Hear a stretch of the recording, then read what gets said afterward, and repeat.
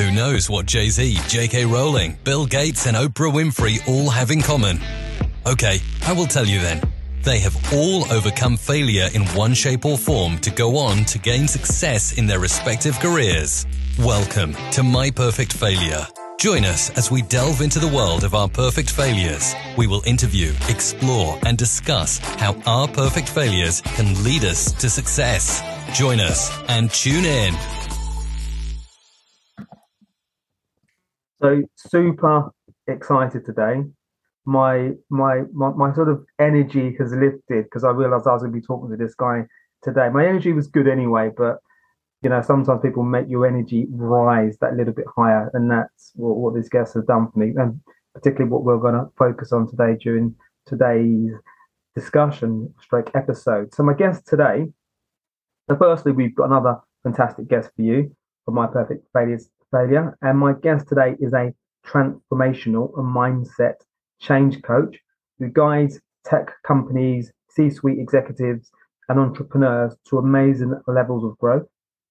He is the brains behind the T3 ecosystem, a collection of hackers, thinkers, activists, and dreamers who are sprouting new ideas and stories and products based around the idea of interdependence. His story of rebooting his life he told during his recent TEDx talk in 2021, which is amazing, by the way. I've already watched that a number of times, and there's always different bits that I missed that inspire me, so I know that I'll be watching that again. He's also the host of the brilliant podcast, A Revolution of Interdependence, which I've very fortunately had an opportunity to appear on. So a very, very warm welcome to My Perfect Failure, Will Sampson. How are you, Will? I am well, Paul. Thank you. It's such a delight to be with you. And I share the energy level because we had such a great conversation when you and I talked last. And so I'm super excited to talk more. Yeah. It's funny how that happens, isn't it? When when you're doing things that you kind of love and you're speaking to people that you connect with, it just raises the energy levels. And even it doesn't have to be a bad day, but when you're doing good things, that's what happens. So Will, obviously we've had a couple of conversations which I really enjoyed, and they were really insightful for me. And I was delighted when you agreed to come on My Perfect Failure. You've got a wonderful journey, and I'm really keen to get into the subject matter. So for everybody listening, the title of this particular episode is called Interdependence, a Blueprint to Succeed, with Will Sampson. And he's going to get into that in terms of what interdependence is. But we were speaking a minute ago, and I asked you where you're from, because I know you were in Washington, but you were giving me a bit more of a breakdown. And I thought it would be lovely for everybody else to hear that with me. So your background, I know you're based in Washington, but is that where you grew up? No. So I grew up outside of New York City, and my whole neighborhood, if you've seen the show Mad Men, and you know the guys in the gray flannel suits who went into New York and then came home in the evening and their wife poured a martini, that was my neighborhood. I love it. It was almost magical. And I graduated from high school in New Jersey, right outside of New York City. But when I was young, when I was 19 years old, I came to the South to do school, and I was actually doing an internship. So I stayed with a family, and I still remember their name. Their names were the Rickmans, and Mrs. Rickman was, if you know anything about the American South, you know that it's a big culture of food, and Mrs. Rickman created this breakfast that was just unbelievable. Biscuits and ham, and just kind of almost an English breakfast, but in the American South. And I thought, well, this is so nice that she did that for me on the first day. Well, it turns out that's how she cooked every day. And I thought, well, my goodness, if this is what the South is like, I want more of this. So I have spent, and I'm a huge foodie. So I've spent my whole life in the American Southeast, mostly in Virginia and Kentucky. And right now I'm in the Virginia suburbs of Washington, D.C. So I very much love the South, but then I also think of myself globally as well, because I'm so connected, thankfully, to people around the world. Okay, wonderful. Yeah, because you spoke last time. I know you travel for work and speaking and whatnot, and connecting with your network. Yeah, and America's such a vast country as well, isn't it? So there's so many places, I guess, that wonderful places to explore, visit, and sample amazing food. Yes. Okay. So so a little bit of a clue. I did mention that as we begun that I was keen to find out a little bit more about interdependence. And I also mentioned about your TEDx talk, which is brilliant, and I'm going to leave that in the show notes. So I thought that might be a nice place to kind of start with your TEDx talk. And, was that where did you become cognizant of interdependence being important? Yeah. So we always carry our biographies with us. We carry our story. We're a collection of our stories. And my story in my formative years is that I was the youngest of six. I was the only boy. Very religious household, but not necessarily paid well attention to. I've often joked that I felt like I had an older brother named Jesus, and my parents kind of liked him a bit more. Yeah. So I always had this sense, because they were so active in church work and all that, but I was sort of the guy left on my own. And so from a very early age, I was looking for who's my community, who's my people. And so there's this kind of story that weaves itself throughout my life of looking for my people, trying to find where do I belong? Where do I fit? How do I find people to do life together with me? And I've been very blessed by that. I spent 7 years in an intentional community in Lexington, Kentucky. I have had some amazing networks of people, including people that I'm actually going to go see in Dubai next month. But there's a particular crisis point in my life, which if you've seen the TEDx talk, you'll know, which is that sometime in my 40s, I began to there was a lot of things that in my life that weren't working out the way I had hoped they would. There was a lot of disappointments, a lot of just things that stuff that happens. Life stuff. It was life. Yeah. And often we can look internally to find the resources that we need. I sadly turned to alcohol as a coping mechanism. And I spent too many years, almost 10 years kind of living that way, where I was sort of deeply, deeply sad and also looking for solutions in something that was never going to actually solve my problem. When I realized that was a problem was when I ran into significant issues, when my behavior got to be problematic and really was going to lead me to 5 weeks in jail. I began to look around me and say, what do I do? How do I put this back together? At this point, I had burned a lot of my life down. Yeah. I had burned up relationships, job situations, entrepreneurial opportunities. There was just a lot of, I was still competent. I had a PhD. I was a smart guy, but I really let go of a lot of opportunities. And I found myself in the position of kind of having to reboot my life, having to do a significant reboot. And just as a thought experiment for your listeners, go and do rebooting your life when you're older.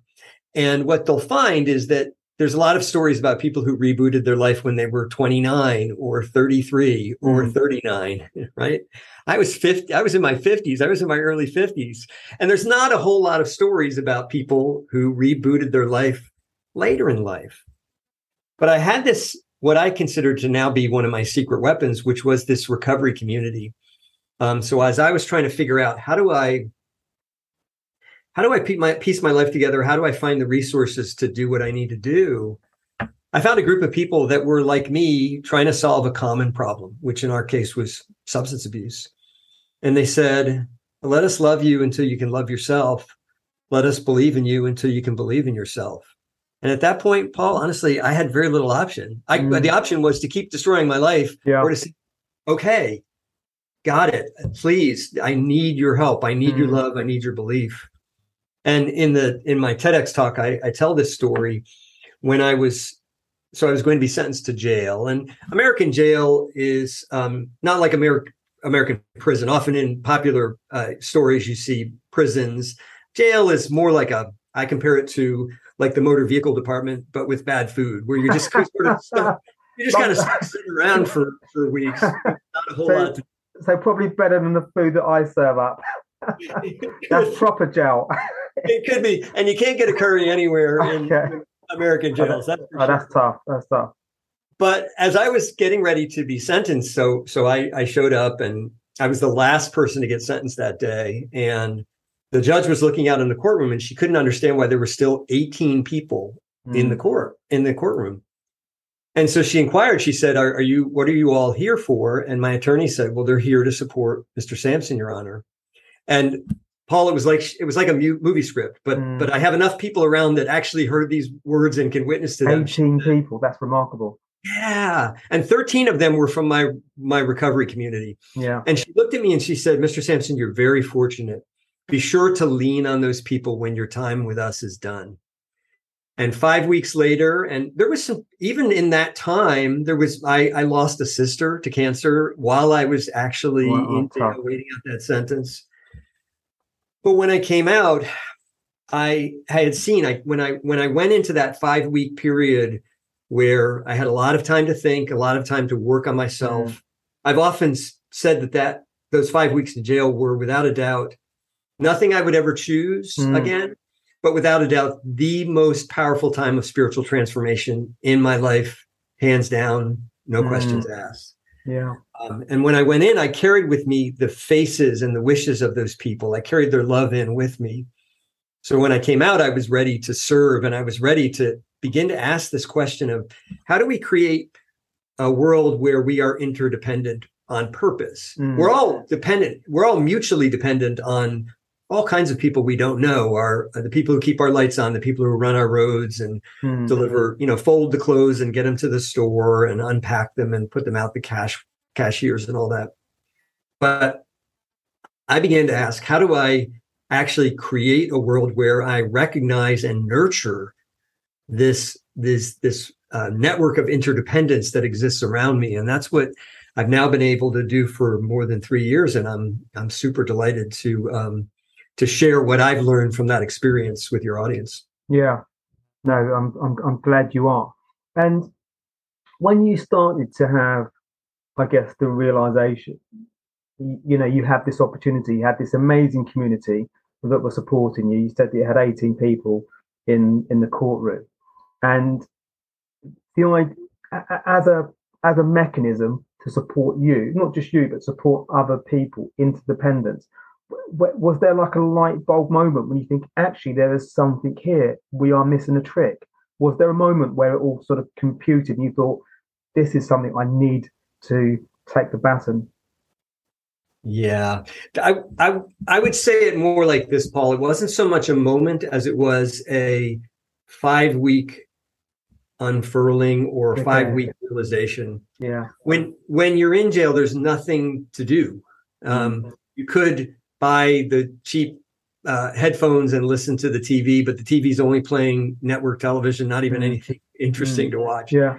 And so I realized, because of the work I'd been doing, because of the recovery work I've been doing, I realized that this was this. I don't know exactly why we are at times presented with opportunities, but I know that life and overcoming failure as well is what we make of those opportunities. So I was at this particular time where I realized there was going to have to be some interior work done on myself. And so those 5 weeks, I had nothing but pads of paper and what I call a squishy pen. I'm not sure that that's the technical term for them, because an actual pen could hurt somebody, but they have these pens that actually you couldn't shiv another jailmate if you wanted to. And so I had these weird little squishy pens and a pad of paper, and I wrote for more than 100 pages. I just filled up 100 pages of that paper. And through that, what I began to do was actually take account of all the things I had in my life already. Yeah. Forget about nurturing a new network, just the amazing network, just the fact that I had 18 people willing to take time off on a Tuesday morning and show up at the courthouse for me, to support me. Really, first of all, that was sort of lesson number one, was as I took the time And I think that's part of the problem, Paul, is we don't often have that time away. Yeah. Maybe we take 2 days to go off into the woods or 3 days to a monastery or whatever. I had 5 weeks with nothing to do but journal and share with other people who were trying to figure out how to get through the boredom.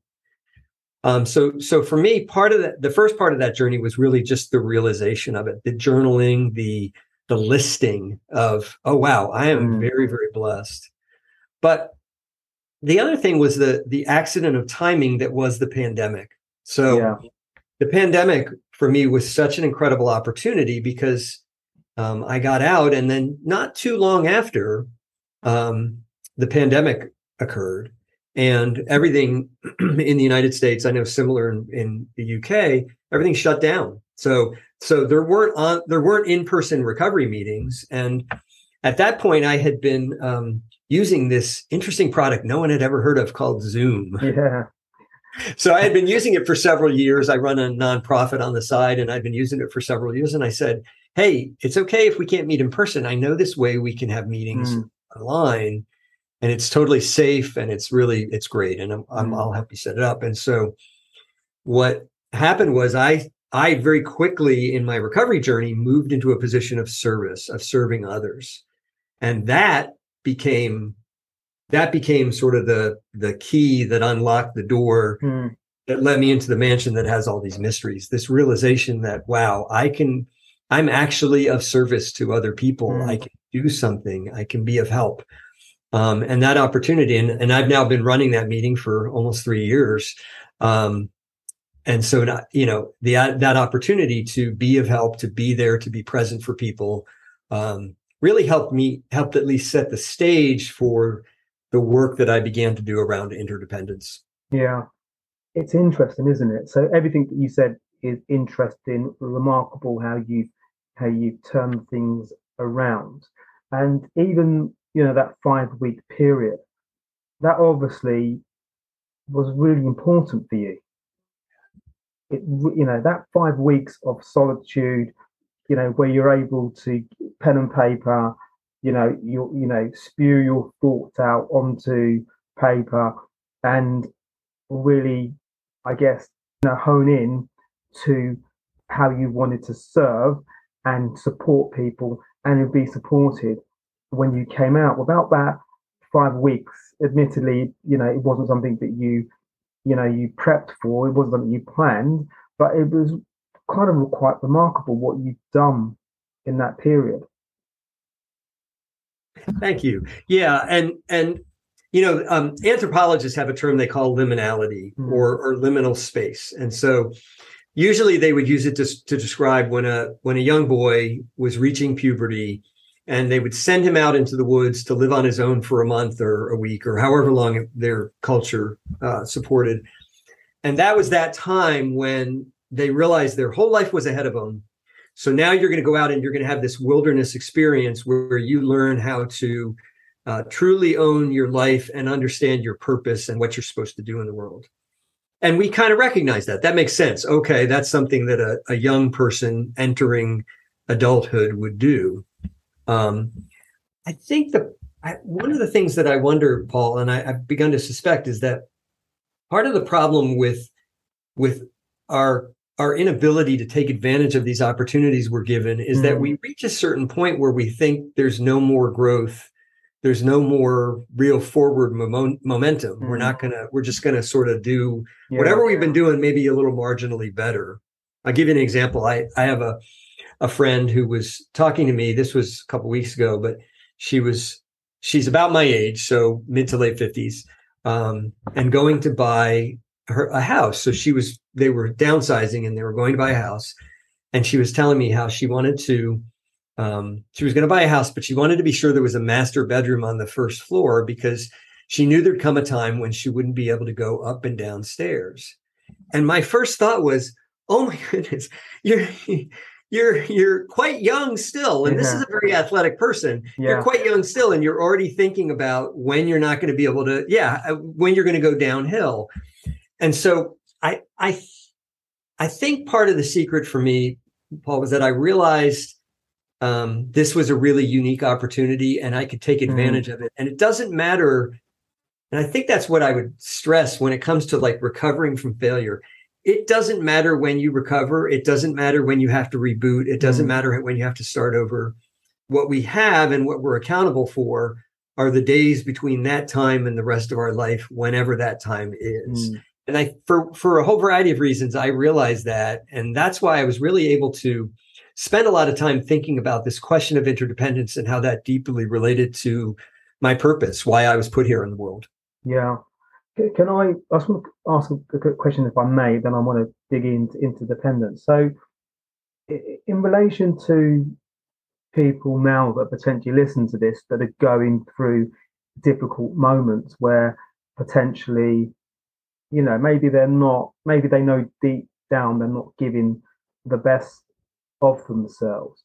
Right. Do you think there is, I don't know, there's an ego thing where we don't want to admit that we're struggling a little bit, and it's easier to press on in denial and, I guess, in some respects, self-combust? Right. Yeah. I think there's at least two factors at work in answering your question. First of all, we live in a culture that has given a false kind of belief to independence and self-help. Yeah. So we lionize and we worship that entrepreneur, but the reality is that every entrepreneur has a story behind it. The example I often give is that of Richard Branson. When Richard Branson was 23 years old, he went bankrupt. His mom mortgaged her home to keep that little Virgin Records store afloat in East London.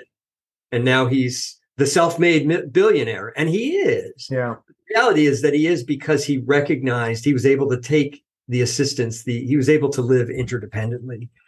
And so I think we're just awash in this culture. It came out of the Industrial Revolution. It got almost weaponized in America and then spread in the United States and then spread throughout the rest of the globe, this kind of false belief in independence. And I'm not suggesting that we be codependent on other people, but I think there is a kind of toxic independence. And so that's sort of one problem. When people realize, wow, I'm in a really tight spot, we have this belief that we're supposed to solve all of our problems ourselves. And for the most successful entrepreneur in the world, that's not true. Yeah, totally. And so if that's not true for Elon Musk or Richard Branson, why would it be true for those of us who are dealing with more everyday problems? And I said there was a second reason, and I don't remember what it was, but that's an important part of it. And so I can segue in quite nicely. So on your TEDx talk, you spoke around the self-help industry. So I didn't know this stat. So is it about 11 billion is spent in the self-help industry sort of yearly? And I believe in America, people are becoming more depressed. Right. Which is staggering. Yeah. It's interesting. That talk's about a year old, and that number has gone to 13 billion. So we now spend 13 billion a year on a variety of self-help products. That's books, videos, courses, webinars, retreats. But it's actually not just America. It is globally. The World Health Organization says globally we become more and more depressed every year. And in the United States, at least, the fastest growing rate of death are for what they call deaths of despair, which are deaths from alcohol, liver disease, and drug overdose. And that's even more so among men. Yeah. And those are really deaths of despair because people are turning to coping mechanisms because they can't face the reality. And if I may, I just remembered what my second point was with this false kind of independence. But I think the other reason why we, and this is going to sound almost too simplistic, but the other reason we don't tackle hard problems is precisely because they're hard.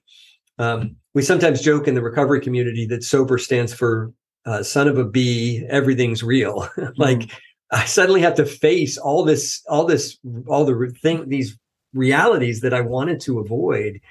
And so if we don't necessarily have a history of tackling hard problems, and then we get confronted with things or things compound over time, it's just hard. And combine that with that false independence. And we often just get stuck and stuck doesn't mean staying in place, because time moves forward. Stuck means moving backwards. Yeah, totally. And I think there is a narrative,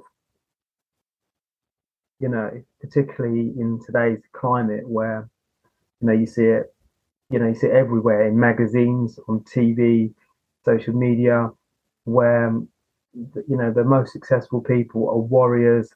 They do it all on their own. They carry everything on their back. And as you alluded to, if you speak to any of the prominent people that we all know about, and these are just the prominent people, so this will clearly be relevant to people that are doing well, regardless of what field, that aren't noted.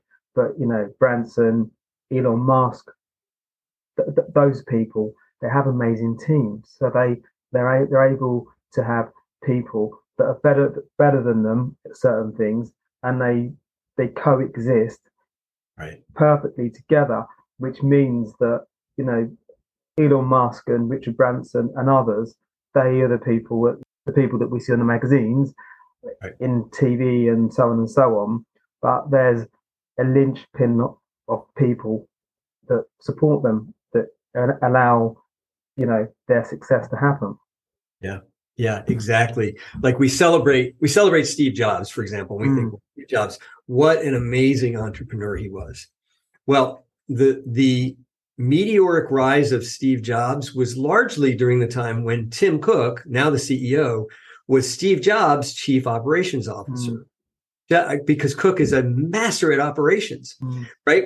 And we recognize that. We don't think Jeff Bezos is reviewing, is submitting the corporate taxes to the Internal Revenue Service. We don't think Jeff Bezos is reviewing every minute level of human resource policy at Amazon. Jeff Bezos has typically what we call a C-suite. So he's got like a chief legal officer, chief HR officer, and so on, chief information, chief technology, and so on. And then they have people, and they have people, and they have people, because we recognize that no entrepreneur would run their company all by themselves. That's a solopreneur, and those are small people who rarely have a large audience or following. And yet we think when it comes to ourselves that we're suddenly supposed to be good at everything. Yeah. Like when it comes to corporation me, I'm supposed to be the chief legal officer, financial officer, HR officer, CIO, CTO, et cetera, et cetera, et cetera. Right? It's just not reality. Do you think that, for me actually as well, question for me personally, but also potentially for people listening, that we shouldn't be embarrassed about saying, Will, can I get you advice on something? Will, is anyone you can connect me to? So, because sometimes people will think, well, I'm not sure if I want to, I might feel a little bit embarrassed. So what would your answer be around that type of situation? Yeah, I think we all need, the concept I call it is a life team. We all need a life team around us. We need a team of people that we live in mutual interdependence with. And I can illustrate it. I actually have a mastermind that I meet with once a month, and these are global entrepreneurs, Australia, England, Canada. Wow, that is global. Yeah. That's a global. Yep. Dubai. So this is a mastermind that I've cultivated. It's from people that I know from my network. And we get together once a month and we ask ourselves the same three questions. What did I work on since the last time we met? What am I working on between now and the next time we get together? And how can you help me with something? Yeah. And so that might look like, I've been working on these things. Here's what I got done. I'm super excited about it. Here's what I'm struggling with. Here's what I'm going to work on between now and next month when we get to. And by the way, I'm having real trouble with my marketing strategy. Any of you guys have any suggestions on, can you help me, or can you point me to somebody who can help me with my marketing strategy? And so I have this team of amazing entrepreneurs that I'd otherwise not have access to, because we live interdependently, because we're willing to kind of share our journey together. And we do that all for the cost of a Zoom license. Yeah. We get and an hour or 2 hours a month. That's literally all it costs. And so I think part of it is embarrassment, but I also and that goes back to the false story of independence. But I think part of it too is we just don't know how. We haven't been trained how to. Absolutely. Yeah, totally. And it's actually, that's a really interesting point, because it's almost something that, at college, school, we should start compounding, grooving this behavior. So, because it's almost like, let us out into the real world.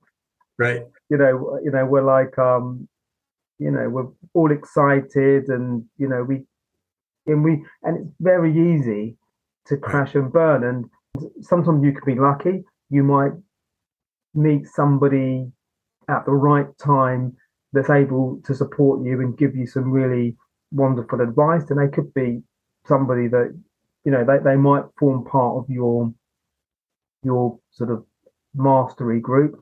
But some people maybe aren't that lucky, or maybe they don't understand how to recognize the signs when somebody is there and potentially can support them. I agree. And I would say that on the subject of luck, I think interdependence is a way of creating your own luck. So here's the deal. We all know who Elon Musk is. Yeah. But we have to remember that there was this decades-long project to create a thing we called the public internetwork that got released as the internet. And around the time it was maturing and it reached a certain level of awareness in the culture, this guy named Peter Thiel came along and he created a product called PayPal.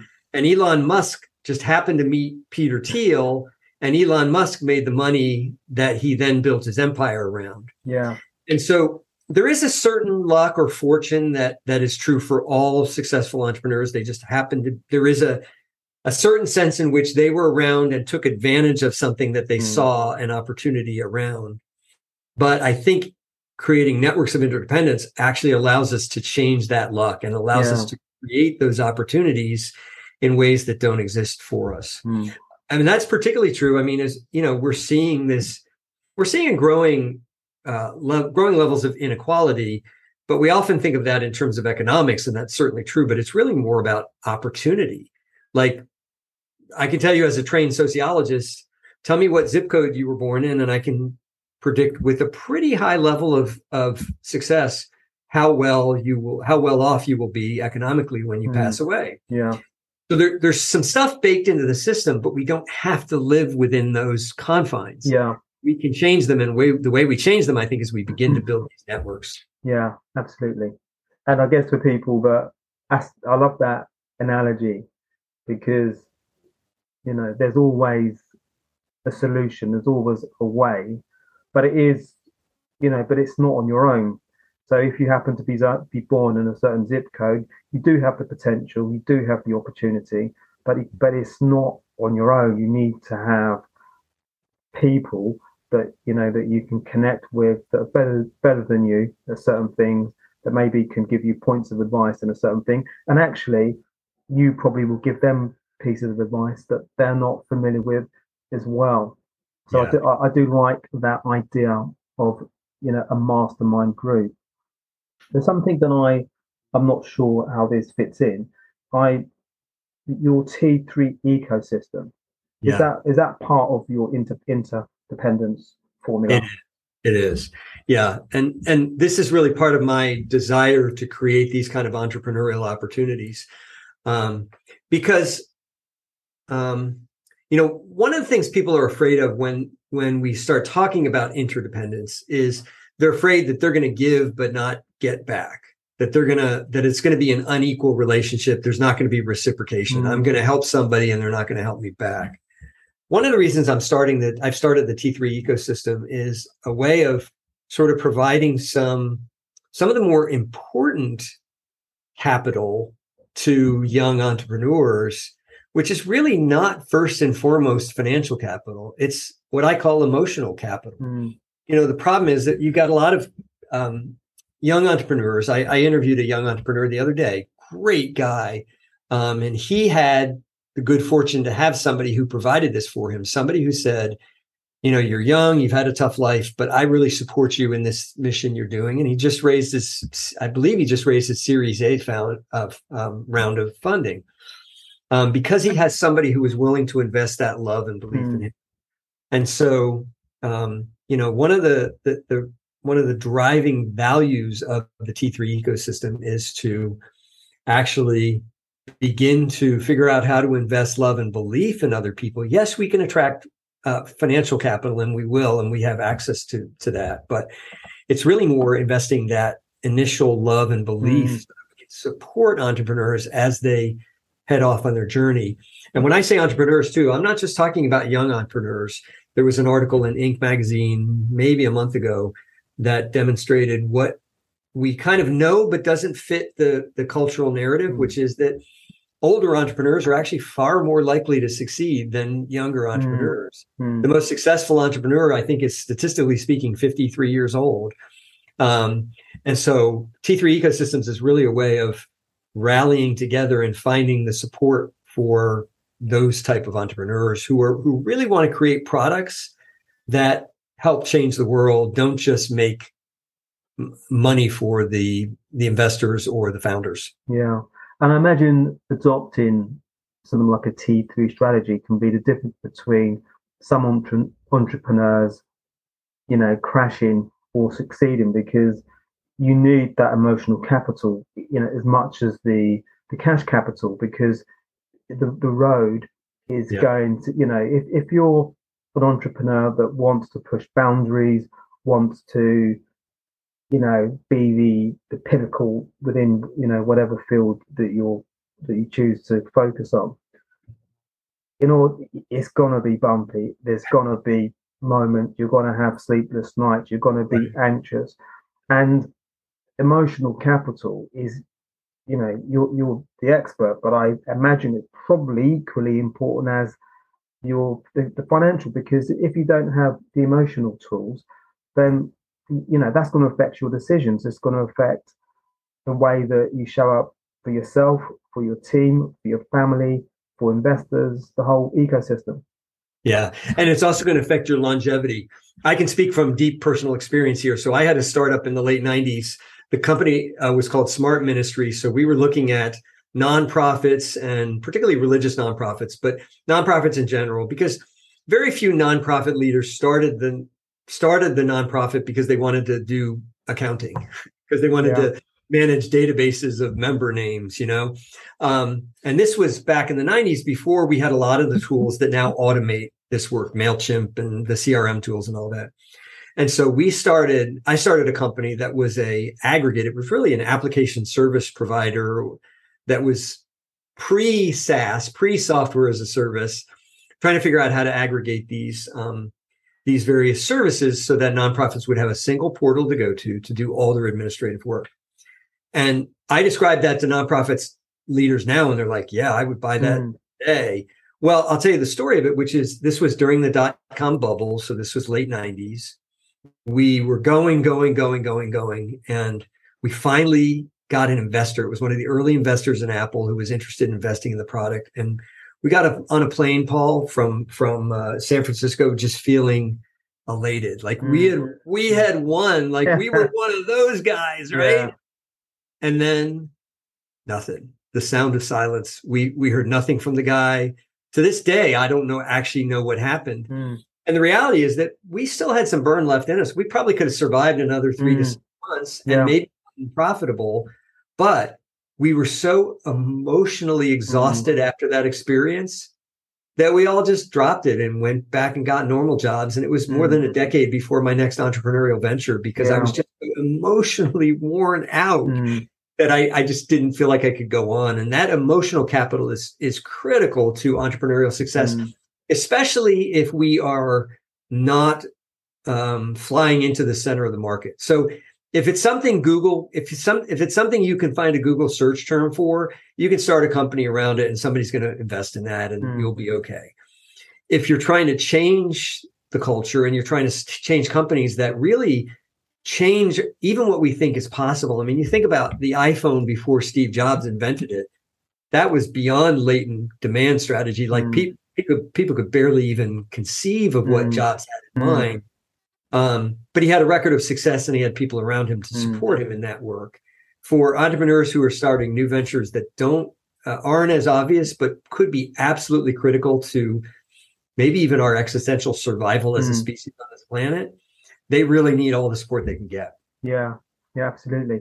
Just in hindsight, do you think, knowing what you know now around interdependence, when you guys created your startup in the late 90s, and the Silicon Valley, nothing came back, having the toolkit that you have now, how would you approach that now? Do you think that you would do all that differently?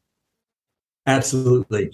For one thing, I would have built the company differently from the ground up. And so that's back in the days when I was still writing software code. I wrote the application. I created the application from the ground up in a language called Cold Fusion. And I'm not even sure if they use it anymore. It was Cold Fusion and SQL. So I literally wrote the application from the ground up.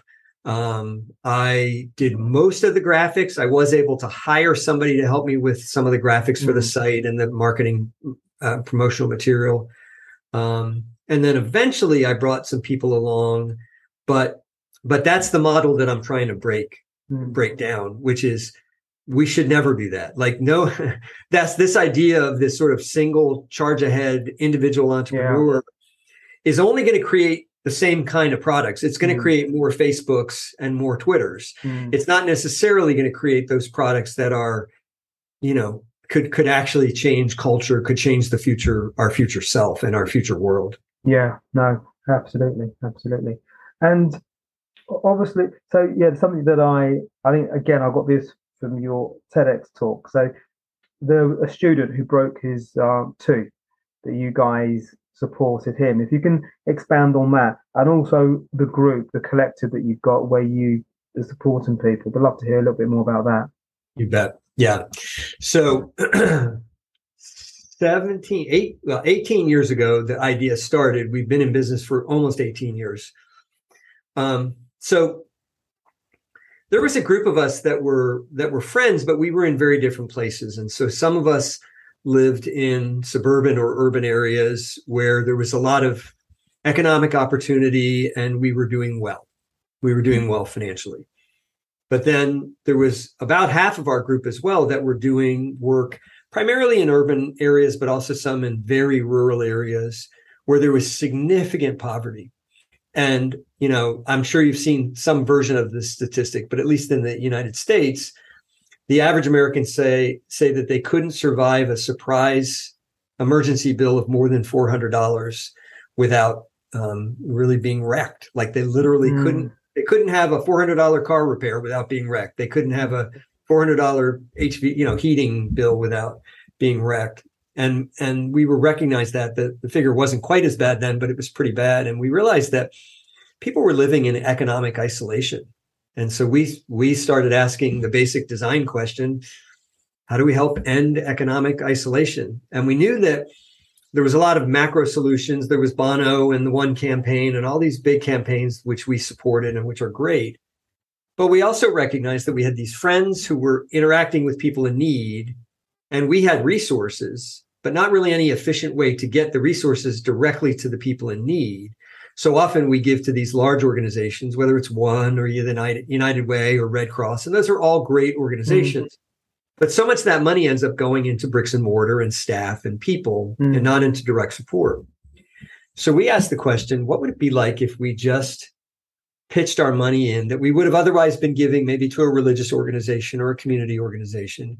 We pitched that money into a common pot. And then as needs came up, we would bring them to the group and we would talk about them and possibly vote on them. But see, it was a way of sort of making philanthropy deeply relational. That's part of the problem. So much of philanthropy is arm's length. It's not really relational. We said, how could we make it relational? And so what came out of that was an experiment that eventually came to be called Common Change. It was originally called Relational Tithe because a lot of us were coming out of former church backgrounds. So we understood the concept of tithe, like that's a churchy word, and it made sense to us. Finally, we realized it's not really what we're doing. We're creating common change. And so we renamed the organization Common Change. And we do that. And we give each of us contributes a certain amount into a common fund every so often, every week, month, year, whatever it works in our giving cycle. And then as needs come up, we bring them to the group and we decide if we want to meet them. And so the example I give in the TEDx talk, I was teaching at a college in Kentucky called Georgetown College. Most people think of the big Georgetown here in DC. Yeah. This was Georgetown College, a much smaller school. And I had a lot of kids from Appalachia, which is the sort of southeastern part of West Virginia and Kentucky, very poor, very rural. But there were a lot of kids coming to college, and they were the first, for a lot of kids, they were the first ones in their family to go to college. Many of them some of them first ones in their family to graduate high school. And so there was this young kid, great kid. He was one of my students. He was a sociology major, so I knew him well. And he was doing work study. So he had a job on campus, which helped pay for his room and board. And then he had a scholarship for his academic needs because he was super bright. And in his work study, he was doing maintenance outside. He fell down and he broke his 2 front teeth. And this kid's choices were then leave school to make money to pay for dental repairs for his 2 front teeth, or just go around life with missing his 2 front teeth. Terrible options, right? And this is, people who live in economic isolation face these kind of options all the time. And so I said to this guy, hey, let me look into something for you. We went and we had him go to the dentist and get an estimate. I brought the need to the group and we said, yeah, this is worth it. We support this guy. We support you. And I was able to bring the need, by the way, because I knew him. We were in relationship to each other. So it wasn't just some random person. Yeah. Brought the need to the group. We said, yes, let's meet that. And that kid is he's not a kid anymore. He's a fully grown man doing some amazing social work in the world. Yeah. Because he was able to keep going, and he has 2 front teeth. As recently as yesterday, we had a friend in North Carolina who knew somebody in his neighborhood who was unable to get his car fixed. He needed $350 to get his car fixed. We talked about it. We provided that. That's amazing. I love that. And also what I love about that is it kind of, in a climate, in a time where we don't really hear, for all the news that's going on around the world, it's difficult to find good, heartwarming stories about people just doing good things to people without any agenda apart from we want to help. We want to actually give somebody an opportunity. So it's lovely to hear that. And that those recipients, there's almost a domino effect where, these are good people and they're going to remember it. It's going to mean a lot to them. And they're going to use that as some of the fuel to achieve, plus also give to others. So there's a lovely domino effect there. I love that. What I wanted to ask you now is around, so people, I'm sure, are really tuning into this idea of interdependence, and they can get a lot more of it via your podcast, A Revolution of Independence, of Interdependence. So can you maybe tell us a little bit about your podcast? How frequent, when you publish it, when it's aired, and what people can expect. Yeah, thank you. Yes, it comes out every Monday, and I interview people who are focused broadly on the question of interdependence and who have a story to tell. And I ask a question every episode starts with the same question, which is, tell me a story of somebody or some group that made a difference for you. Someone that you, looking back now, they were one of the people that helped get you to where you are, one of the people that helped you succeed. And it's so great to watch, Paul, because sometimes I remember to ask them that ahead of time, but often I will ask them right on the air. And this light goes off. They're like, oh, I forgot. I had this boss. I had this teacher, my mom, this neighbor, whatever. And we get these stories and suddenly we realize, oh my gosh, we are all interconnected. We are all mutually dependent on each other. And so, the podcast came out of the TED Talk. So I gave the TED Talk, which was called A Revolution of Interdependence. And then I wanted to figure out how to really, how can I keep this conversation going forward? I started actually initially working on a documentary, which I'm still it's still sort of on the back burner. But a documentary is a lot of work. It takes a lot of time and, frankly, money. Yeah. And the podcast was a real opportunity to help get people's voices out. And so I've been honored to interview some great guests, including you, and that'll be out in a few weeks, to really help people, to help magnify their stories so that we realize, look, we're all in this together. Globally, we feel this sense of a loss of meaning. There's a great book by a guy named Jamie Wheel, who I like a lot, and it's called Recapture the Rapture. And Jamie talks about the fact that, for most of human civilization, we had meaning 1.0, which was the kind of God narrative or the religious narrative. In modern times, we've had meaning 2.0, which was the science narrative. And what we find is both of them are failing us quite miserably, frankly. Although science is giving us, amazing leaps and bounds, it is at the same time driving a divide where more people are sad, more people are depressed, and more people are finding themselves without the same level of opportunity than their parents had.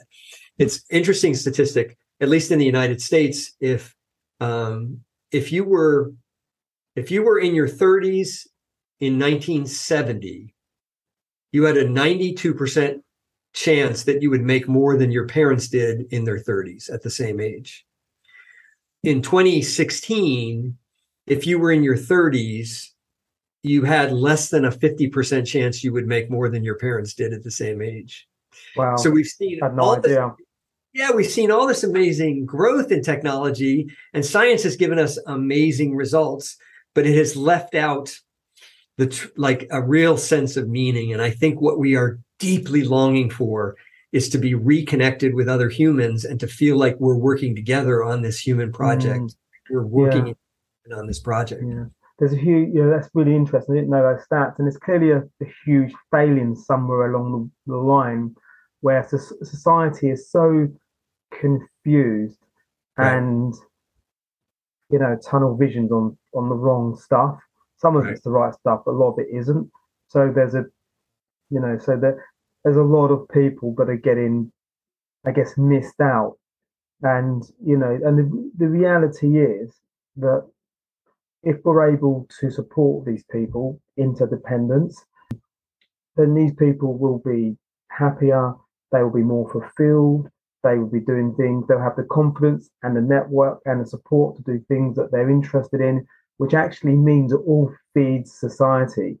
So, it makes the fabric of society, more prosperous, happier, more harmony, less challenges. And it's, I don't know how to fix it, unfortunately, but what you've just cited is very interesting. I'm conscious of time.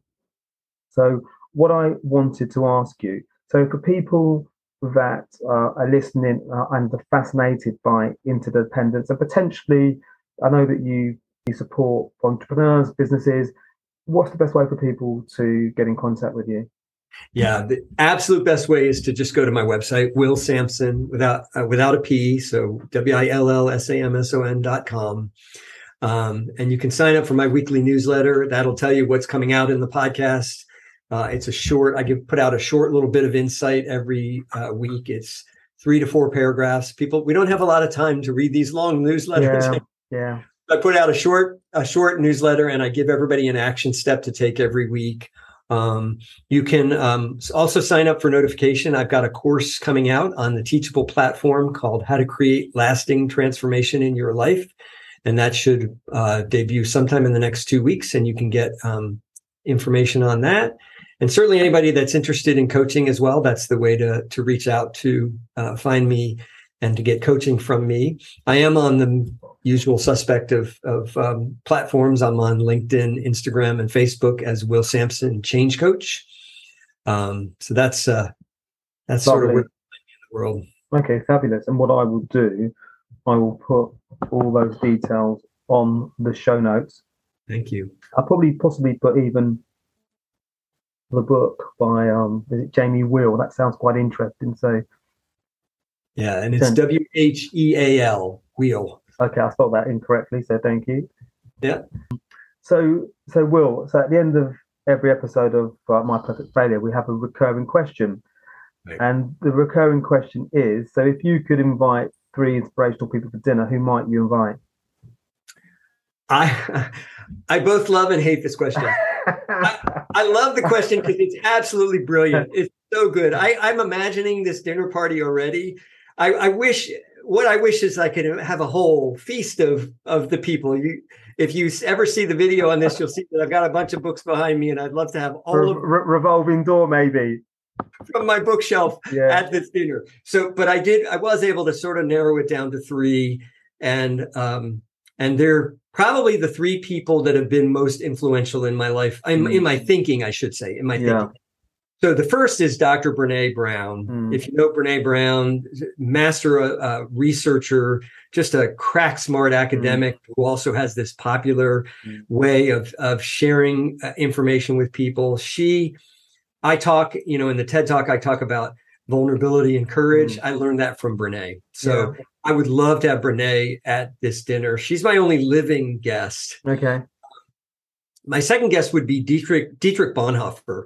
So I did my PhD on community, but had I done it in another field, I was actually going to do it. So Dietrich Bonhoeffer was a anti-war activist in Hitler Germany, who created this alternative school to try and really help train people on how to live differently.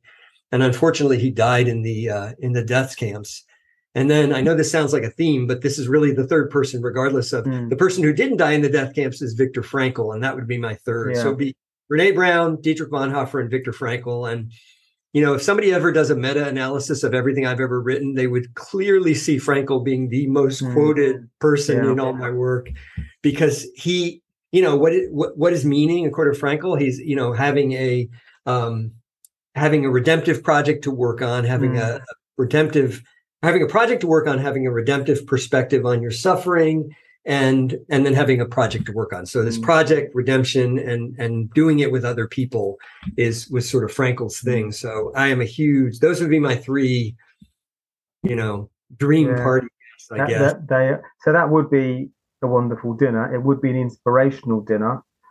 I think you would be, I'd love to meet you so this is clearly hypothetical, but I'd love to meet you for a coffee, or a Zoom the day after you've had oh yes, please. The day after. Exactly. I was just like, I wouldn't say anything. I would have the coffee and the croissant ready. Right. You probably wouldn't touch it. Exactly. Probably an hour would be done. And just quiet down. They're gone. Will, I really, really enjoyed talking to you. We've had a couple of discussions now. They've all been wonderful. So thank you for your time. Thank you for bringing interdependence to the fore. I really think it's something that is missing. I think it's something that I'm sure everybody's listening to this will be just, not just inspired, but, just really, just the knowing that there's something there that they can actually use to either for themselves or even for somebody that they know struggling a little bit. So, and clearly interdependence is for everybody. So thank you so much. Definitely going to keep on, watching, reading your stuff, and hopefully we can do this again. That's great. Thank you, Paul. Thanks for the opportunity. And thank you, readers, for listening. Listeners for listening, rather. This was such a great time together. So thank you. Absolutely. You're very welcome. And thank you, everybody, for tuning into this episode of My Perfect Failure. We're always looking to grow the show. So please do share the podcast far and wide. And your feedback is most welcome. We're keen to hear about the things you like and equally the things that you don't like. And if you've got any questions or any feedback, you can find me at Paul Padmore at myperfectfailure.com. And there's actually a contact page on the website. So please feel free to send in any questions, observation, feedback, or even amazing ideas, or even guest suggestions. So until the next time, take care for now. Bye. Thanks for listening to My Perfect Failure podcast. Be sure to visit www.myperfectfailure.com to join the conversation. Subscribe to our podcast on iTunes or Google Play. Look out for our next episode.